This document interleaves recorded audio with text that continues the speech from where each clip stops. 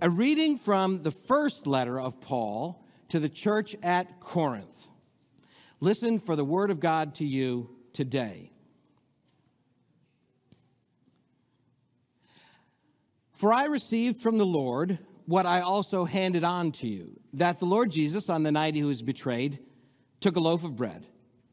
And when he had given thanks, he broke it and said, "This is my body that is for you. Do this in remembrance of me." In the same way, he took the cup after supper, saying, "This cup is the new covenant in my blood. Do this as often as you drink it in remembrance of me. For as often as you eat this bread and drink the cup, you proclaim the Lord's death until he comes."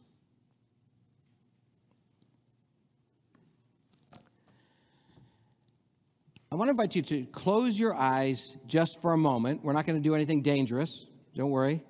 Just close your eyes for a moment. And I want you to think back to one of the best meals you've ever had with your family. So just think about that for a second. A little moment. Best meals with your family. And now I'm going to keep your eyes closed. It's just going to go a little deeper. Who cooked it? What did you eat? What did the table look like? Who was there? What did you talk about? What did you laugh about? Was it a special occasion? Or do you realize that, no, it was an ordinary meal that was actually pretty extraordinary looking back? Keep picturing that meal.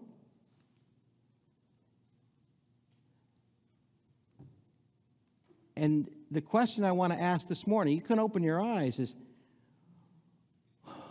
what made the meal you're thinking of so special?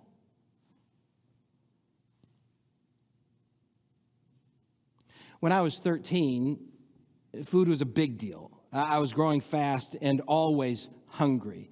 Maybe some of you can remember what that was like, or some of you might have parents or grandkids, and they're always hungry. As soon as I got home from school, I asked 3 burning questions. When's dinner? What's for dinner? Who's coming? We didn't eat out a lot as a family. In my town, we just didn't have a lot of restaurants. Maybe it was, of course, a different era. I remember going to Hojo's, Howard Johnson's, when we were on vacation. That was really special. But that's about it. Anything that was a special meal, a birthday meal or something like that, it was always at home.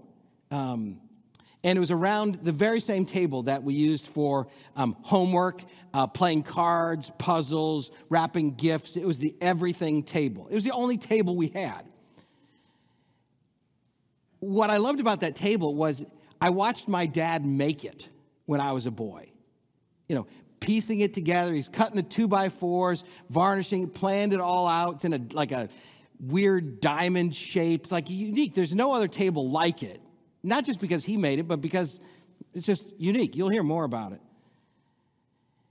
And at that table, which I thought, one of a kind, we ate meatloaf, pot roast, goulash. These were my mom's greatest hits. And I don't like any of them. My mom's still alive, but she's not connected to the internet, so I think I'm safe. That she's not going to hear this. But in the event that you run into Nancy Gibelius, tell her your son loves your cooking. Okay? All right? Okay. But you know what? And maybe you can relate to this too. It's like, at least in that time, it was not, family meals were not about the menu.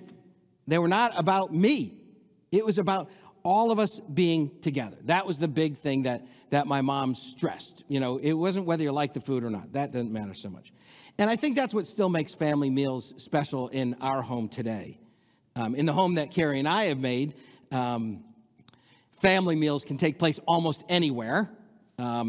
Probably most often they're in the family room around a coffee table with the glow of the television on. Okay, that's where we often eat. But we do have a kitchen table, and we eat at that sometimes. And sometimes, very rarely, we will uncover everything that's on the dining room table, and we will use that. We bought it when we were first married, and it's like, this is going to be the heirloom that we will pass on to our children.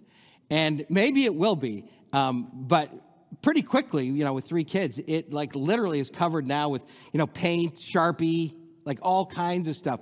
And early on, I was like, this is why we can't have nice things. And now, oh my gosh, that table is so precious. It's the patina of love and age, like every little mark there. I'm like, oh, this is so great. It reminds me of this and that. I bet some of you can relate to that. All the craft projects and science fairs and everything else that took place there. And I gotta say, these days it's rare. And because of that, really special when we're all gathered around one table. Aaron, our middle child, the one studying music at Duquesne, he just came home for spring break yesterday. And I'm looking forward to some meals with him and with the whole family this week. I realize how important that is. Some of you can probably relate to that too. I wonder if some of the things that make our family meals so special also make this meal so special. They're not so different. Most often when I asked, when's dinner? My mom didn't respond with the time. She would just say, whenever your father gets home. And I accepted that. We lived in a very structured, regimented household, and it was pretty amazing. As soon as I heard the garage door open, about 20 minutes later, the launch sequence had been activated, and dinner magically appeared on the table. And many of you know it wasn't magic at all. It was hard work and planning. But it was just amazing how that's what matters. When Dad came home, then dinner was coming soon afterwards. Dinner could never come soon enough for me. And I'd complain to my mom, well, I'm starving now. So, I'd take a cookie or 12 and bring them into my room, and I would just chow down on those. And my gosh, that is satisfying in one sense. It's comforting and everything. The problem was, of course, you eat enough cookies, you're really not hungry for stuff that can actually be good for you. And I think the same thing can happen with spiritual hunger. That, there's times in our lives when we're craving God so much, but all we experience at that moment is just plain hunger. We don't really care what it's for. We just want something to fill us. And so we go to our spiritual refrigerator. By the way, this is all a metaphor. Just work with me here. Okay. So you go to that and you just pull out whatever's easiest, and we fill ourselves up with that in the hope of just kind of numbing that hunger. And when we do that, I think when it comes to Sunday morning or to praying or opening the Bible, we find I'm not that hungry anymore. I think sometimes that ache we have inside, which is uncomfortable, is meant to lead us to God. It's meant to lead us to this table. But if we get sidetracked by what I call that spiritual junk food, we may not make it. We may think, next time. And I think we'd really be missing out. When Presbyterians ask, when's dinner, a great answer can always be some variation of what my mom said. Well, as soon as your father gets home. Until then, don't fill up on easy answers and mind-numbing news feeds and so on. Save your spiritual appetite for what can really do your body good. If you ask St. Paul when the Last Supper was, I think he might say something along the lines of, it was exactly when it needed to be. Because you remember it was Maundy Thursday, and the same night that Jesus was betrayed. So think about that. when we're feeling vulnerable, betrayed, at a loss for words, things that maybe Jesus felt that night, maybe that's a perfect time for the Lord's Supper. So when is the Lord's Supper? Right now, when you need it. It may seem odd that the most sacred meal of all Christian meals is something as simple as bread and juice. Not very fancy. Wonderful bread, thank you, Kate. But it's bread and juice. This is essentially the equivalent of what a lot of us are snacking on in kindergarten or preschool. Just grape juice, white bread. In the Lutheran church, though, it wasn't just juice. Maybe some of you grew up with it. It was wine. And my friends and I, a little bit like Kylie and Caleb and their friends, we would sit in the back and we would always put somebody up to asking the pastor, could we have seconds? And he was not amused, whatever, but gee, we thought we were hilarious. But even when churches have wine, it's not expensive wine. It's not fancy. And I think that's part of the point is it's very simple because it's not about the food per se. Special meals, the food's one component, but there's a lot more to it. Christians have different ideas about what exactly we're eating when we gather at this table. Some Christians, like our Baptist neighbors, see only bread and juice. Okay. Because they focus especially on Jesus' words, do this in remembrance of me. For them, the dinner consists of ordinary bread and juice, almost like the bread and juice of a Passover Seder, which Jesus' meal was. A Seder and the Last Supper was a memorial meal, reminding the participants of what God had done long ago with the Exodus, or when we eat together, reminding us of what God did for us on the cross. When our Roman Catholic brothers and sisters gather for Mass, they see the bread and wine as Jesus' literal body and blood offered anew on what they would call an altar. That's where sacrifices take place. That's one of the reasons we call this a chancel. For us, it's not an altar per se. But in the Roman Catholic Church, it's called an altar because they're focusing on the literal meaning of Jesus' words. This is my body. This is my blood.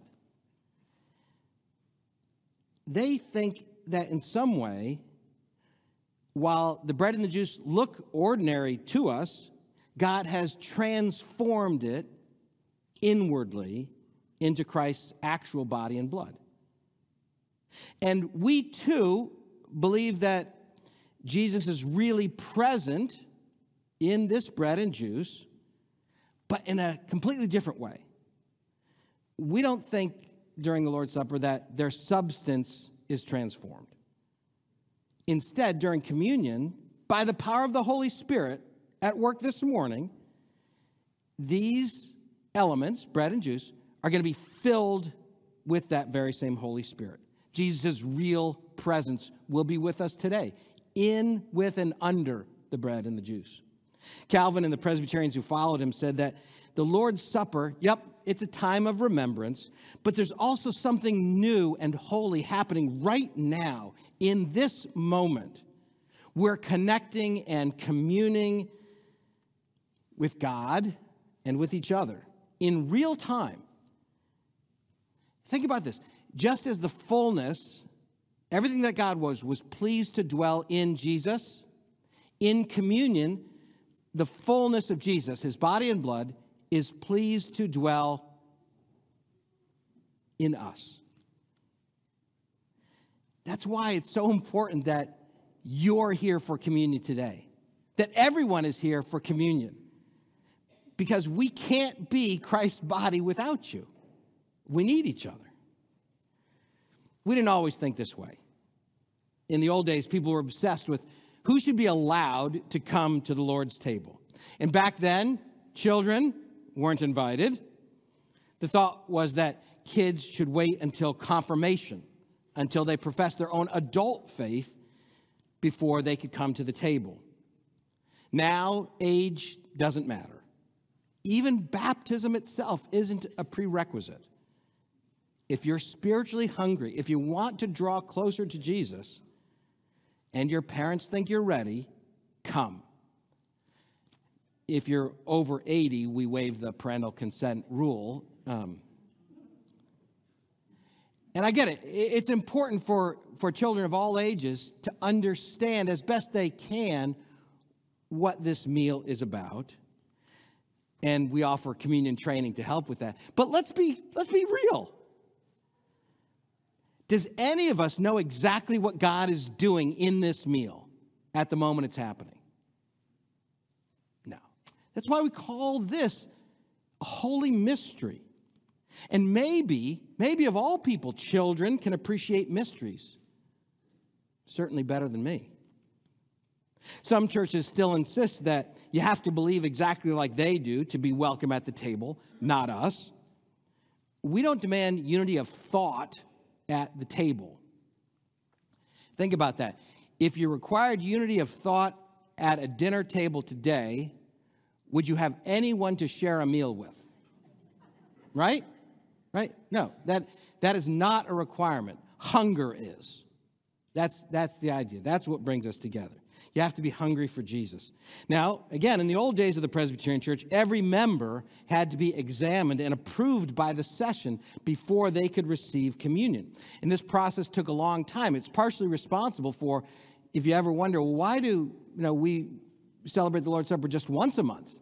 Some Presbyterian churches that I started in would be like 6 times a year. Why so infrequently? Well, part of it was in old times, it was a long process to make sure that everybody was approved for communion. After you're examined by the session, they'd give you a little lead token imprinted with the church's name right on it. And then when you came to worship on that communion Sunday, you would present that token as proof that you were acceptable. It was kind of like your invitation to show that you could come to the Lord's Supper. Thank God we don't do that anymore. And what made us ever think that we were in a position to judge others' worthiness? None of us is worthy. We're all here by invitation only from Jesus. So there's a place for you, even if you're different. Remember I told you about that table my dad built? He built it with Uncle Ernie in mind.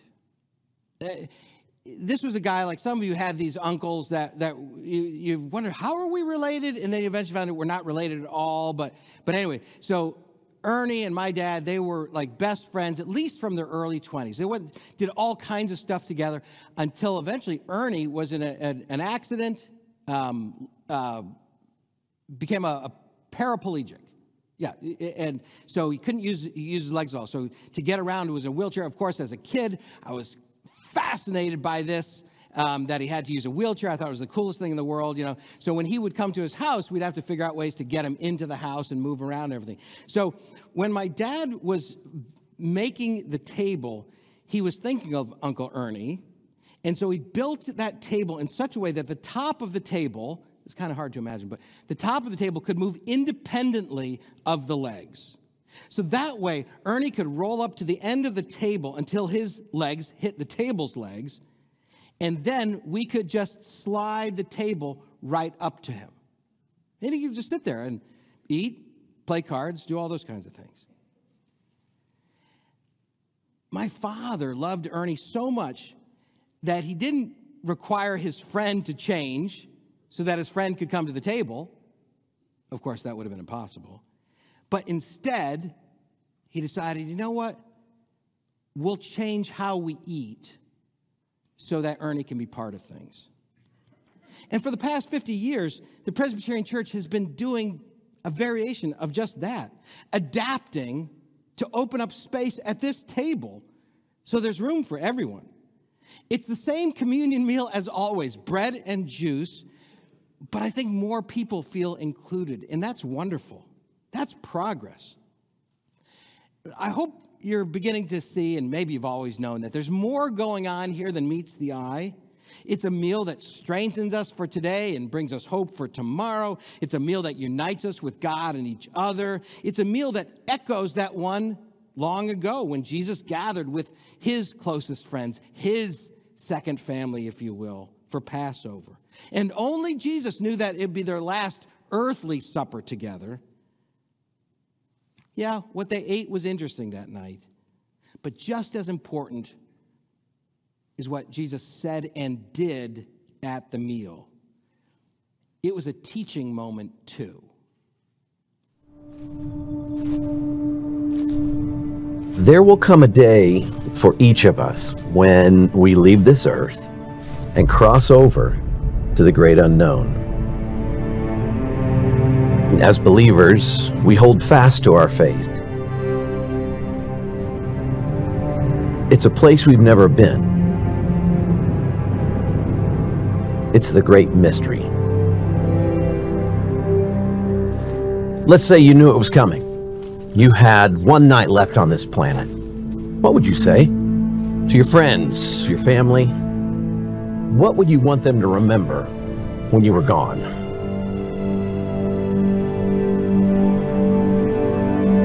Jesus knew he was about to make that journey. Newly arrived in Jerusalem, he'd gathered with his disciples for one last Passover meal. The atmosphere outside was tense, and inside, the disciples had been arguing with one another, feuding for his favor. Who would be most important? Who would get to sit at his right hand?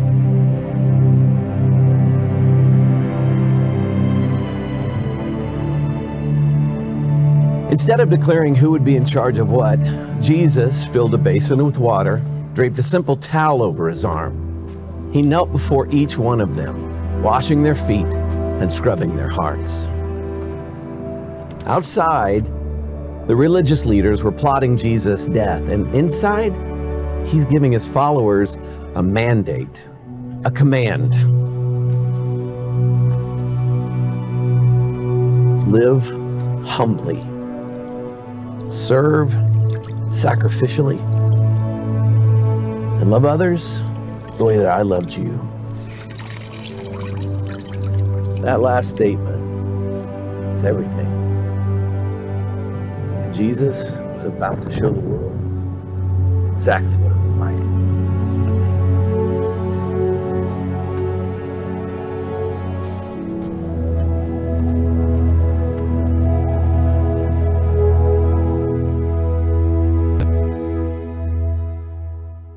When we come to this table in a few moments, and I hope you come too, every one of us in this sanctuary, you can expect to be filled, connected, loved, and forgiven.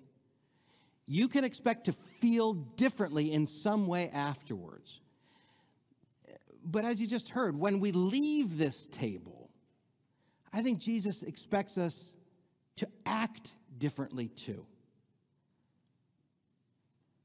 We leave forgiven to forgive. Fed by Jesus himself, his own body and blood, we go out to feed others. And accepted by God, we accept others with grace. The most special meals of all don't just change how we feel, they change how we live. Let's prepare our hearts.